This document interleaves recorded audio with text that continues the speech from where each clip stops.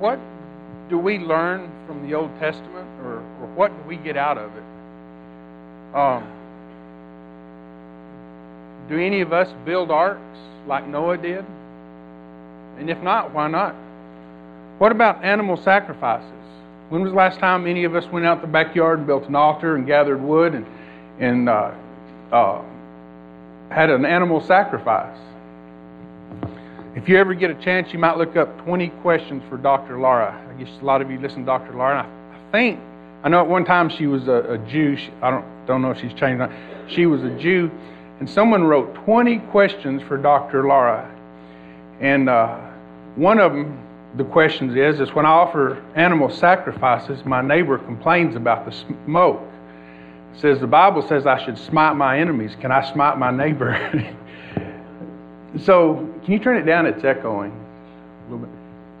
What do we get out of the Old Testament? Why don't we build arks? Why don't we have animal sacrifices? Why don't we build our houses a certain way and do our crops a certain way? What do we get out of the Old Testament? In Romans 15, in chapter 15 and verse 4, Paul tells the Romans that whatever things were written before were written for our learning. And so this morning I want to look at what we learn from the Old Testament, because there's an awful lot we learn from the Old Testament. Now, we can be saved with just the New Testament and what Jesus taught us, but the Old Testament is very, very valuable to us. The first thing that we learn from the Old Testament is that there is a God. We read in Genesis chapter 1 and verse 1 says, "In the beginning, God created the heavens and the earth." When Moses was out tending the sheep and he looked and he saw a bush over there that was on fire, but it wasn't burning up. It just kept burning. And he said, "I'm going to go see what's going on over here." So he went over towards the bush, and when he approached the bush, God spoke to him out of the burning bush and said, "Take your sandals off, because the ground you're standing on is holy ground." He said, "I am the God of Abraham, Isaac, and Jacob." When Moses went to Pharaoh, of course, the Egyptians believed in all sorts of gods. And Moses asked God, said, "When I go to Pharaoh, who am I going to say sent me?" And God said, "You tell him, I am has sent you." I am. That means not I was, like Abraham Lincoln was. My great-grandchildren will be, but God just is. He always has been. He always will be. He's everywhere. He's just, I am. And so from the Old Testament, we learn that there's a God. In every culture, there are philosophers, and people say, where did we come from? What's the purpose of life? Why are we here? And people sit around and ponder the meaning of life. And so we learn that there is a God, and we also learn where we came from. In Genesis chapter 1 and verse 26,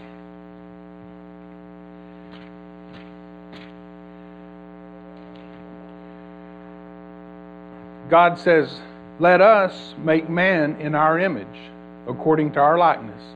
Let them have dominion over the fish of the sea, over the birds of the air, and over the cattle, over all the earth, and over every creeping thing that creeps on the earth." So God created man in his own image. In the image of God he created him. Male and female he created them. Then God blessed them, and God said to them, "Be fruitful and multiply, fill the earth and subdue it. Have dominion over the fish of the sea, over the birds of the air, and over every living thing that moves on the earth." And God said, "See, I have given you every herb that yields seed, which is on the face of all the earth, and every tree whose fruit yields seed. To you it shall be for food. Also to every beast of the earth, to every bird of the air, and to everything that creeps on the earth, in which there is life, I have given every green herb for food." And it was so. And then God saw everything that he had made, and indeed it was very good. So the evening and the morning were the sixth day. So we learn where we come from. And of course, most of us grew up knowing this and hearing this, so it's no epiphany. I mean, we don't think, oh, I found out where I came from. But you know, a lot of people don't know that. Lots of people here in the United States, especially people that worship different gods, Buddhists and Hindus, they don't understand this stuff. And stop and think for a minute. Just imagine just wipe your mind clean, a blank slate, everything you've forgotten. And you think, I wonder if there is a God. Is there something bigger than us that we can't see?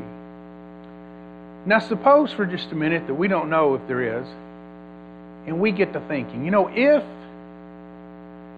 there was a God that was more powerful than us, wouldn't it be likely that He would communicate with us? Or would He just hide in some distant star and never let us know He exists? Seems to me that if there was a God and He had anything to do with us, that He would communicate with us. And that's exactly what we see. God didn't write some great scientific journal because that's wasn't His purpose. But He wanted to communicate with us. He said, in the beginning, I created the heavens and the earth. And I created you. God has communicated with us, told them about Himself, and told them where we came from. And God tells us our purpose. Right there we just read where He says that we're supposed to have dominion over the earth and replenish the earth. But also in Ecclesiastes chapter 12. In 12 chapters, Solomon, or whoever wrote Ecclesiastes, has been talking about life, the good things and the bad things, and the things that work and the things that don't work, and the things that are folly. And at the end, he says, let us hear the conclusion of the whole matter. What we would normally say, what's the moral of the story? What does all this boil down to? Ecclesiastes chapter 12 and verse 13, it says, fear God and keep His commandments, for this is the whole duty of man. Now, we've got a lot of responsibilities to take care of our family and keep up the house and pay our bills and stuff like that. But the main thing, our purpose for being here, is to fear God and keep His commandments. So, well, why should I do that? What if I don't want to fear God? For God will bring every work into judgment, including every secret thing, whether it is good or whether it is evil. In other words, God created us, and we've got to give answer to Him. So the Bible, the Old Testament, answers the big questions that all men have asked in every civilization through history. Is there a God? And where did I come from? And if God created me, what is my responsibility? So we learn from the Old Testament that there is a God. And I said earlier, if there was a God, if we just didn't know, and we got thinking, if there was a God, wouldn't He try to communicate with us? And wouldn't He try to maybe tell us about Himself? Well, He does in the Old Testament. In Isaiah chapter 57, in verse 15, we learn that God is eternal.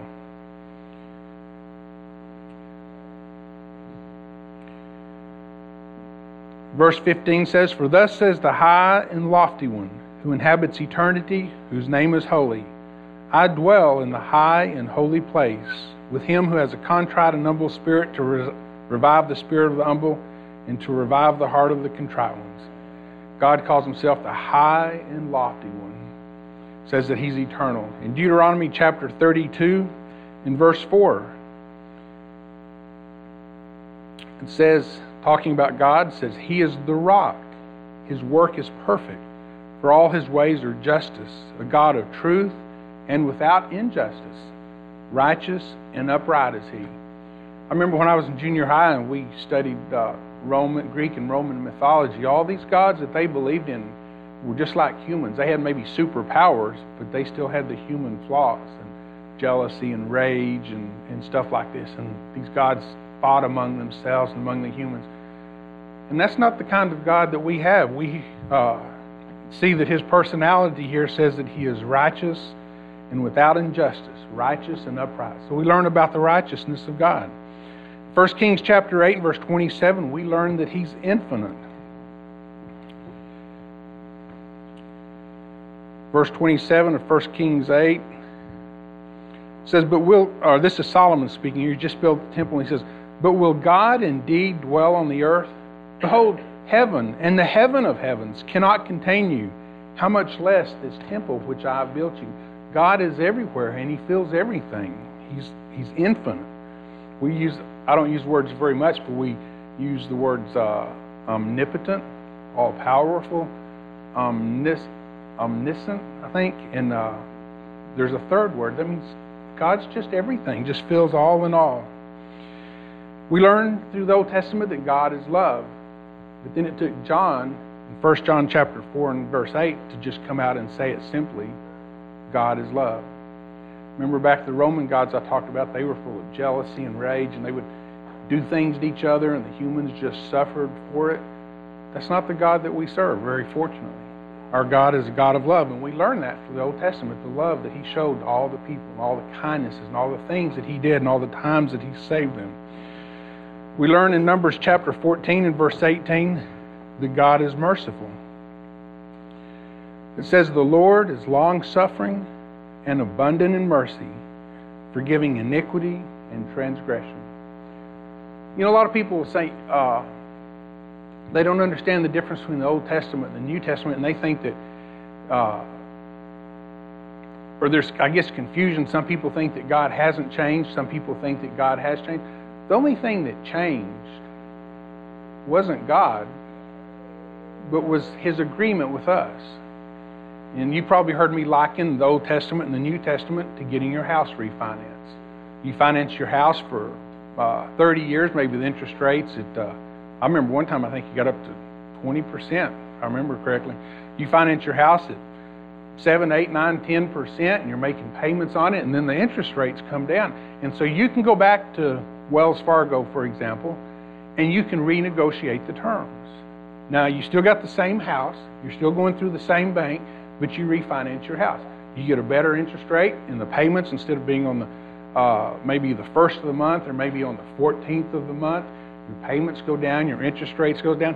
If the interest rate goes down enough, you might be able to change it. Say you've got 24 years left on your house, you may be able to refinance it at 15 years.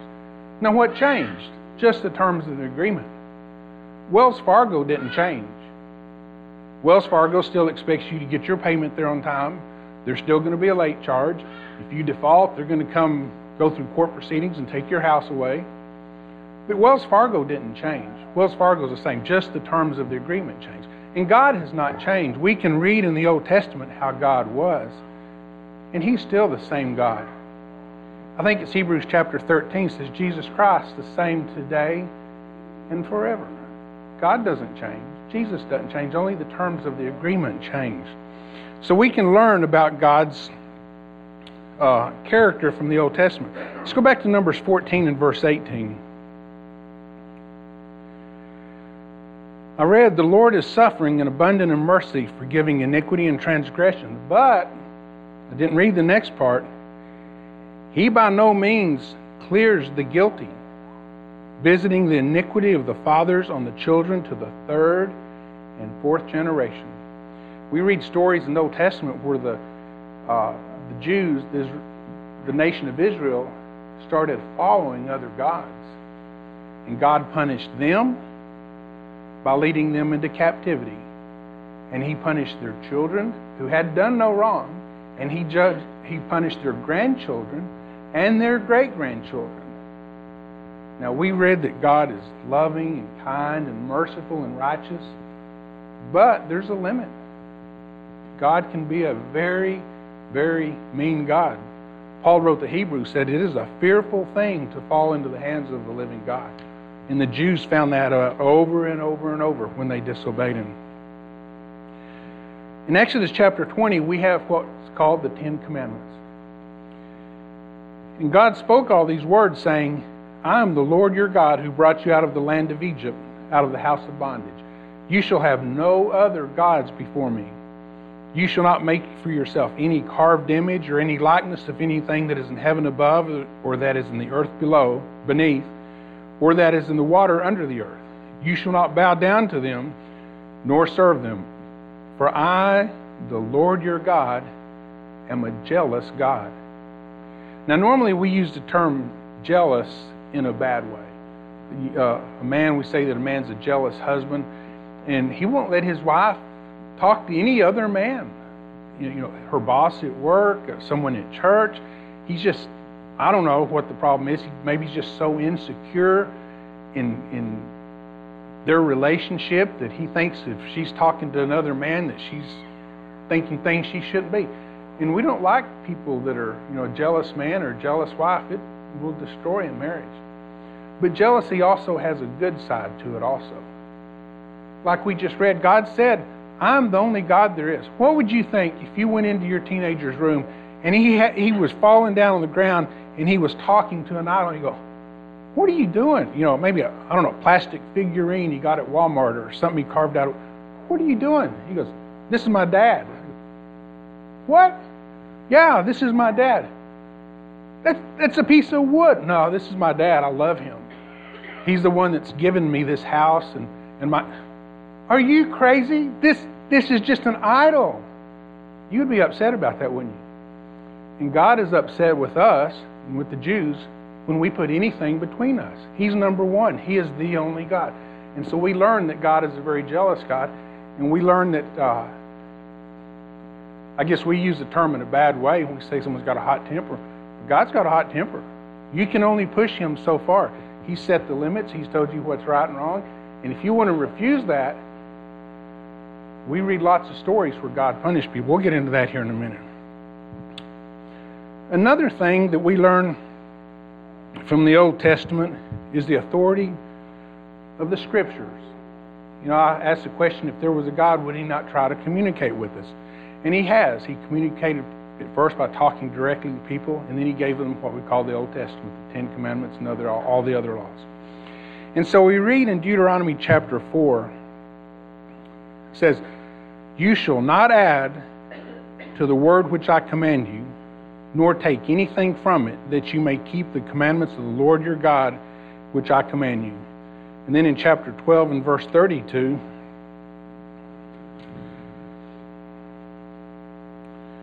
he says, whatever I command you, be careful to observe it. You shall not add to it or take away from it. You think if there was a God and he created everything, all he said was, let there be light, and there was light. Do you think that maybe God could write a law that we could understand? Do you think that he could write maybe a law that was flawless? A lot of times if we pass a law, it'll go to the Supreme Court and say, oh, this law is not a good law. It's unconstitutional. Do you think a God that could just say, let there be light, let there be fish, let there be plants, could say what he meant and we could understand it? I think he could, if he's that powerful. And that's what he says here in Deuteronomy. He said, don't add to what I say. Don't take away from what I say. And we have a similar teaching in the Old Testament. In Revelation chapter 22, John wrote, for I testify to everyone who hears the words of the prophecy of this book. If anyone adds to these things, God will add to him the plagues that are written in this book. And if anyone takes away from the words of the book of this prophecy, God shall take away his part from the book of life. We learn from the Old Testament the authority of the Scriptures and that we're supposed to believe them and to obey them. Another thing the Old Testament teaches us is about right and wrong. This, again, is something philosophers have debated. Is there such thing as right or wrong, or is it all relative? Well, the Bible teaches, the Old Testament teaches that there is a right and wrong. God told Adam and Eve, said, you can eat anything in this garden, but don't you eat from that tree back there. And what'd they do? They ate from it, and God punished them. Cain and Abel, they both offered sacrifices. The Bible says that Abel offered an animal sacrifice, and Cain offered the fruit of the ground, some kind of plant or something. But it says Abel did his by faith, and God was not pleased with Cain. Cain got mad about it. What did he do? He made the situation worse. He murdered his brother. So we learn about right and wrong. And we learn that God teaches that there's a right and wrong. In Isaiah chapter 59, verses 1 and 2,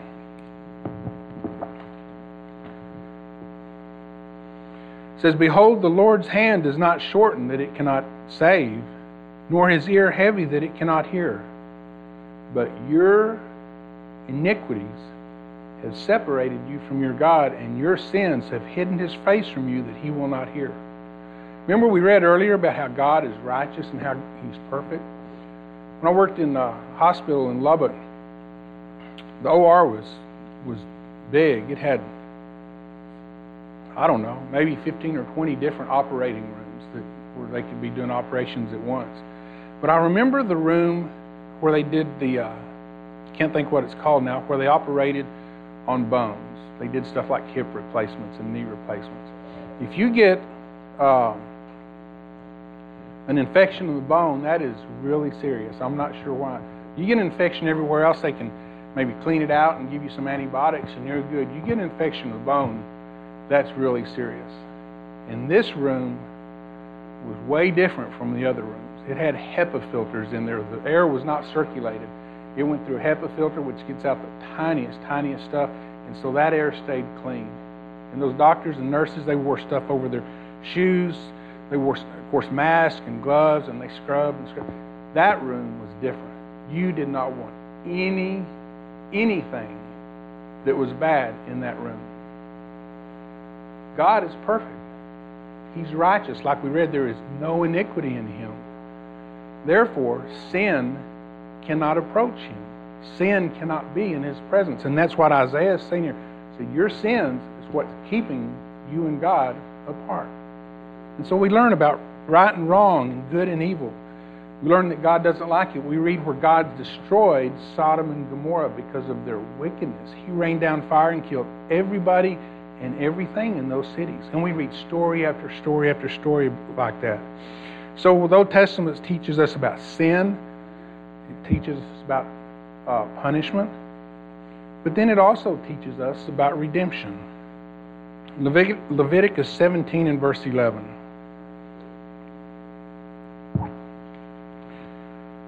You know, we wonder why God was pleased with Abel's sacrifice but not Cain's.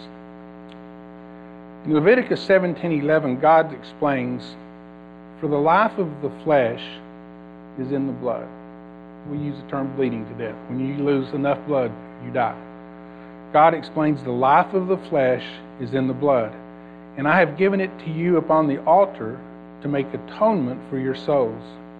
For it is the blood that makes atonement for the soul." Atonement means amends or reputation made for an injury or wrong. Our sins have separated us from God. He's given us the blood on the altar to make an atonement for our souls. And so we see in the Bible what people call the scarlet thread of redemption. And they get that because when the 12 spies went into the land that God was going to give them, the promised land, they met Rahab the harlot. And she sheltered them and showed them kindness rather than turning them in. And so when they were going to come back and overthrow this city, they told her to let out, I don't know if it says a thread or what, but some kind of red string or something hanging out her window. So all the soldiers would see that and know to leave that family alone. And so we call it the scarlet thread of redemption. After Adam and Eve sinned, they ate from the tree of the knowledge and they realized that they were naked. God, what did He do? He killed some animals and made them skins to cover themselves, to cover their nakedness. Animals died because of Adam and Eve's sin. And so we see sacrifices all the way through the Old Testament to cover for people's sins. So we learn about sin, and we learn about punishment, and we learn about redemption. Another thing that we learn from the Old Testament is the harshness of the Old Testament. Did you know that according to the Old Testament, Leviticus chapter 20, all of you talk about us and you say, Danny and Angie have 6 kids. But if we were still living under the Old Testament, you might be saying, Danny and Angie have 2 kids. Because it says in Leviticus 20 and verse 9, everyone who curses his mother or father shall surely be put to death. He has cursed his father or his mother, his blood shall be upon him. Now, my kids never cursed me, but what he's talking about here is kids that are disrespectful to their parents. They would be put to death. The cemeteries would be a lot fuller now. You see all these young people out marching and protesting and burning cars and stuff. The cemeteries would be a lot fuller with people if we lived under the Old Testament. It was a very harsh law. We read about the man that was out picking up sticks on the Sabbath day. One of the 10 Commandments is you should keep the Sabbath day and keep it holy and don't do any work. How many of you women got meals fixed today? There was a man out picking up sticks. Now, he wasn't just like you or I would do probably. Oh, there's a stick in the yard, and pick it up and throw it in the dumpster. Remember, they lived out in the wilderness. He was probably gathering firewood. He was gathering wood to make a fence or a crate or furniture. He was out working. And they found him out doing that, and they brought him to Moses, and they said, what should we do? And God consulted Moses, and God said, you need to put him to death. I said, don't do any work on the Sabbath day. And we read about him getting stoned. We read about the guy that touched the ark, and God struck him dead. The Old Testament was a very cruel law to live under, and that's what we learned from the Old Testament. It was very, very harsh. But we also learn through all these things, we learn the importance of obedience. Remember in Deuteronomy, God said, you don't add to what I've commanded you, but at the same time, don't take away. You be careful to observe all I do. And again, we read about Adam and Eve and Cain and Abel and Uzzah and the man that picked up sticks. And all these people, the ones that obeyed, God rewarded. And the ones that didn't, He punished. Whatever things were written before were written for our learning. Naaman in 2 Kings chapter 5 teaches us the importance of doing things God's way. I think I've told the story about when Danielle was little. I think Melissa was, 2, so that means Danielle would have been 6 or 7, somewhere in there. And I knew how Danielle was. And I said, Danielle, I want you to go in your room and make up your bed. Because that's what they were supposed to do when they got up, and she hadn't done it. Now, I knew how Danielle thought. And I said, I don't want you to pick up the toys on the floor. I don't want you to rearrange the clothes in your dresser. I don't want you to clean out your closet. I don't want you to read a book. I want you to go in there and make up your bed. Do you understand? And Danielle said yes. Because we'd been through this before. This was not the first time. I said, do you understand? I don't want you to do anything else except make up your bed. And Danielle said yes. Okay, go make up your bed. And guess what? Danielle did not go make up her bed. And I thought, why do my kids not listen to me? And in that moment, the thought hit me that God was thinking, why don't you listen to me? In the Old Testament, we learn to do things the way God has said. Naaman was a leper. Back then, leprosy was incurable, and it was like a cancer. It just ate up your skin. But Naaman heard about a prophet that could cure him of this leprosy. And so he went to this prophet, whose name slips me right now. And the prophet didn't even come out to meet him. He just sent his servants outside to tell Naaman what to do. He said, you go down the Jordan River and you dip in it 7 times and you'll become clean. And so Naaman, he goes away mad. He thought, I thought he's going to come out and strike his hand over the place and just heal me. That's not what Naaman was expecting. And he went away mad. And his servants came to him and asked him a question. Said, look, if God had told you to go out and do some great thing, like climb to the top of a mountain or something, would you have done that? He says, if you would have done some great thing he tells you, why not do some simple thing he tells you to do? And so Naaman thought about it, and he went and he dipped in the Jordan River, not 6 times, not 8 times, not once, but 7 times. And guess what happened? Exactly what the prophet had said would happen. He became clean. So we learn the importance of not trying to interpret God's law, but simply following it. I remember Jerry McCorkle years ago said we don't need to try to read between the lines of the Bible. We need to read on the lines of the Bible.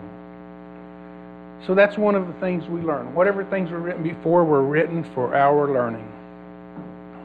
And there's one other thing I want to mention that we learn from the Old Testament. We don't learn much at all about the church. God, first they had the kings in the kingdom of Israel, but they sinned, and so God led them into captivity. And so God promised, He said, one day I'm going to restore the kingdom. So they were looking for this time when they wouldn't be living in Babylon or Rome, but they would have their own country again and be their own rulers. They were looking for this kingdom, but God didn't really say much about it. They were looking for a kingdom. They were looking for a Savior, and they knew some things. They knew where the Savior was going to be born, and they followed the star, but they didn't know a lot about the Savior. So they had an inkling that something was going to happen, but they didn't understand, because you remember after Jesus was raised from the dead and He was with the apostles 40 days, just before He was taken up into heaven, they asked Him, said, "Are you at this time going to restore the kingdom of Israel?" They had forgotten that Jesus had told Pilate, "My kingdom is not of this world." They didn't understand what was coming, and they really wanted to know. But one thing that we read about in the Old Testament, what Sean read, was about faith. Under the old law, it was just a law. You do this and live, you don't do this and you die. It's just cut and dried, it's black and white. But Sean read in Romans chapter 4 how Abraham believed God and it was accounted to him for righteousness. He hadn't made an animal sacrifice. It was just simply his faith in God to do what He said He would do was accounted to Abraham for righteousness. And so we first learn about faith. Now Paul wrote to the Galatians in chapter 3 and verse 23, "But before faith came," in other words, the church, and through the New Testament, you've got the law referring to the Old Testament, you've got faith referring to the New Testament. "But before faith came, we were kept under guard by the law, kept for the faith which would afterward be revealed." They didn't know about faith, but Abraham did. And he was called, because of his faith, he was called the friend of God. We first learn about faith. We have an inkling of the church that Jesus is going to establish through Abraham's life. So the Old Testament, we learn about God, we learn where we came from, we learn about sin, evil, punishment, reward, sacrifices. We learn about the nature of God. Romans chapter 15 says, whatever things were written before were written for our learning. And Paul sums it up really well in Galatians chapter 3, where he's talking about the Old Testament and the New Testament. And in Galatians 3 and verse 23, he says, "But before faith came," what we live under today, by faith are you saved through grace? "But before faith came, we were kept under guard by the law, kept for the faith which would after be revealed." It's kind of like we were, well, he explains, "Therefore the law was our tutor to bring us to Christ." Now a tutor, the Old King James says a schoolmaster, was in a household, he was the guardian responsible for the care and discipline of the children. The man was out making a living, the mother may have been doing other stuff, and they had a tutor that was responsible for that child. And Paul says the Old Testament, the law was our tutor to bring us to Christ that we might be justified by faith. But after that faith has come, we are no longer under the tutor. What's the tutor? The law. Whatever things were written before were written for our learning. It was to bring us to Christ. So here's the moral of the story. The Old Testament prepared us to live by faith. We look at the old law and how bad it was and how hard it was to live under and how cruel, and we can appreciate what we've got now. You know, the New Testament doesn't give us laws telling us that we can't mix materials in our clothes, 65% cotton and 35% polyester. It doesn't tell us how to build our houses. It doesn't tell us borders on our garments. It doesn't tell us how to cut our beards, how to plant our crops. The New Testament is very easy to live under. Rather than specific laws, rather than hundreds and hundreds of laws that we could get killed for, the New Testament's got principles. It says that we're supposed to dress modestly. It says that we're supposed to give to the church as we purpose in our hearts. He gives us guidelines. He doesn't give us very many specifics at all. And so when we read the Old Testament, we can appreciate what we've got today. We can appreciate not being under the yoke of bondage, as Paul called the Old Testament. But most importantly, we can appreciate the ultimate sacrifice. Under the Old Testament, every year there had to be more sacrifices made, and the sins just kind of got pushed forward one more year, and then there was a remembrance of the sin and more sacrifices. But Paul wrote the Hebrews, and he explains the superiority of the new agreement over the old agreement. The old agreement got us to where we are today. In 1 Peter chapter 1, Peter explains, knowing that you were not redeemed with corruptible things like silver or gold from your aimless conduct, but with the precious blood of Christ, as of a lamb without blemish and without spot. He indeed was foreordained. The plan was made before the foundation of the world, but he was manifest in these last times for you. In Hebrews chapter 10, in verse 8, he's quoting from the Old Testament now. It says, previously saying, sacrifice and burnt offerings and offerings for sin you did not desire nor had pleasure in them. Then he said, speaking of Jesus, behold, I've come to do your will, O God. He takes away the first, the Old Testament, that he may establish the second, the New Testament. By that will, we have been sanctified through the offering of the body of Jesus Christ once for all. The Old Testament was our schoolmaster to bring us to the New Testament, so we would truly appreciate what we have under the New Testament. The old law was getting us to know God, to trust Him, and then to obey Him. And that's why we're here today. That's why we will have the Lord's Supper in a few minutes, to honor and to commemorate this great thing that was done for us. That's why we sing these songs and we have these prayers.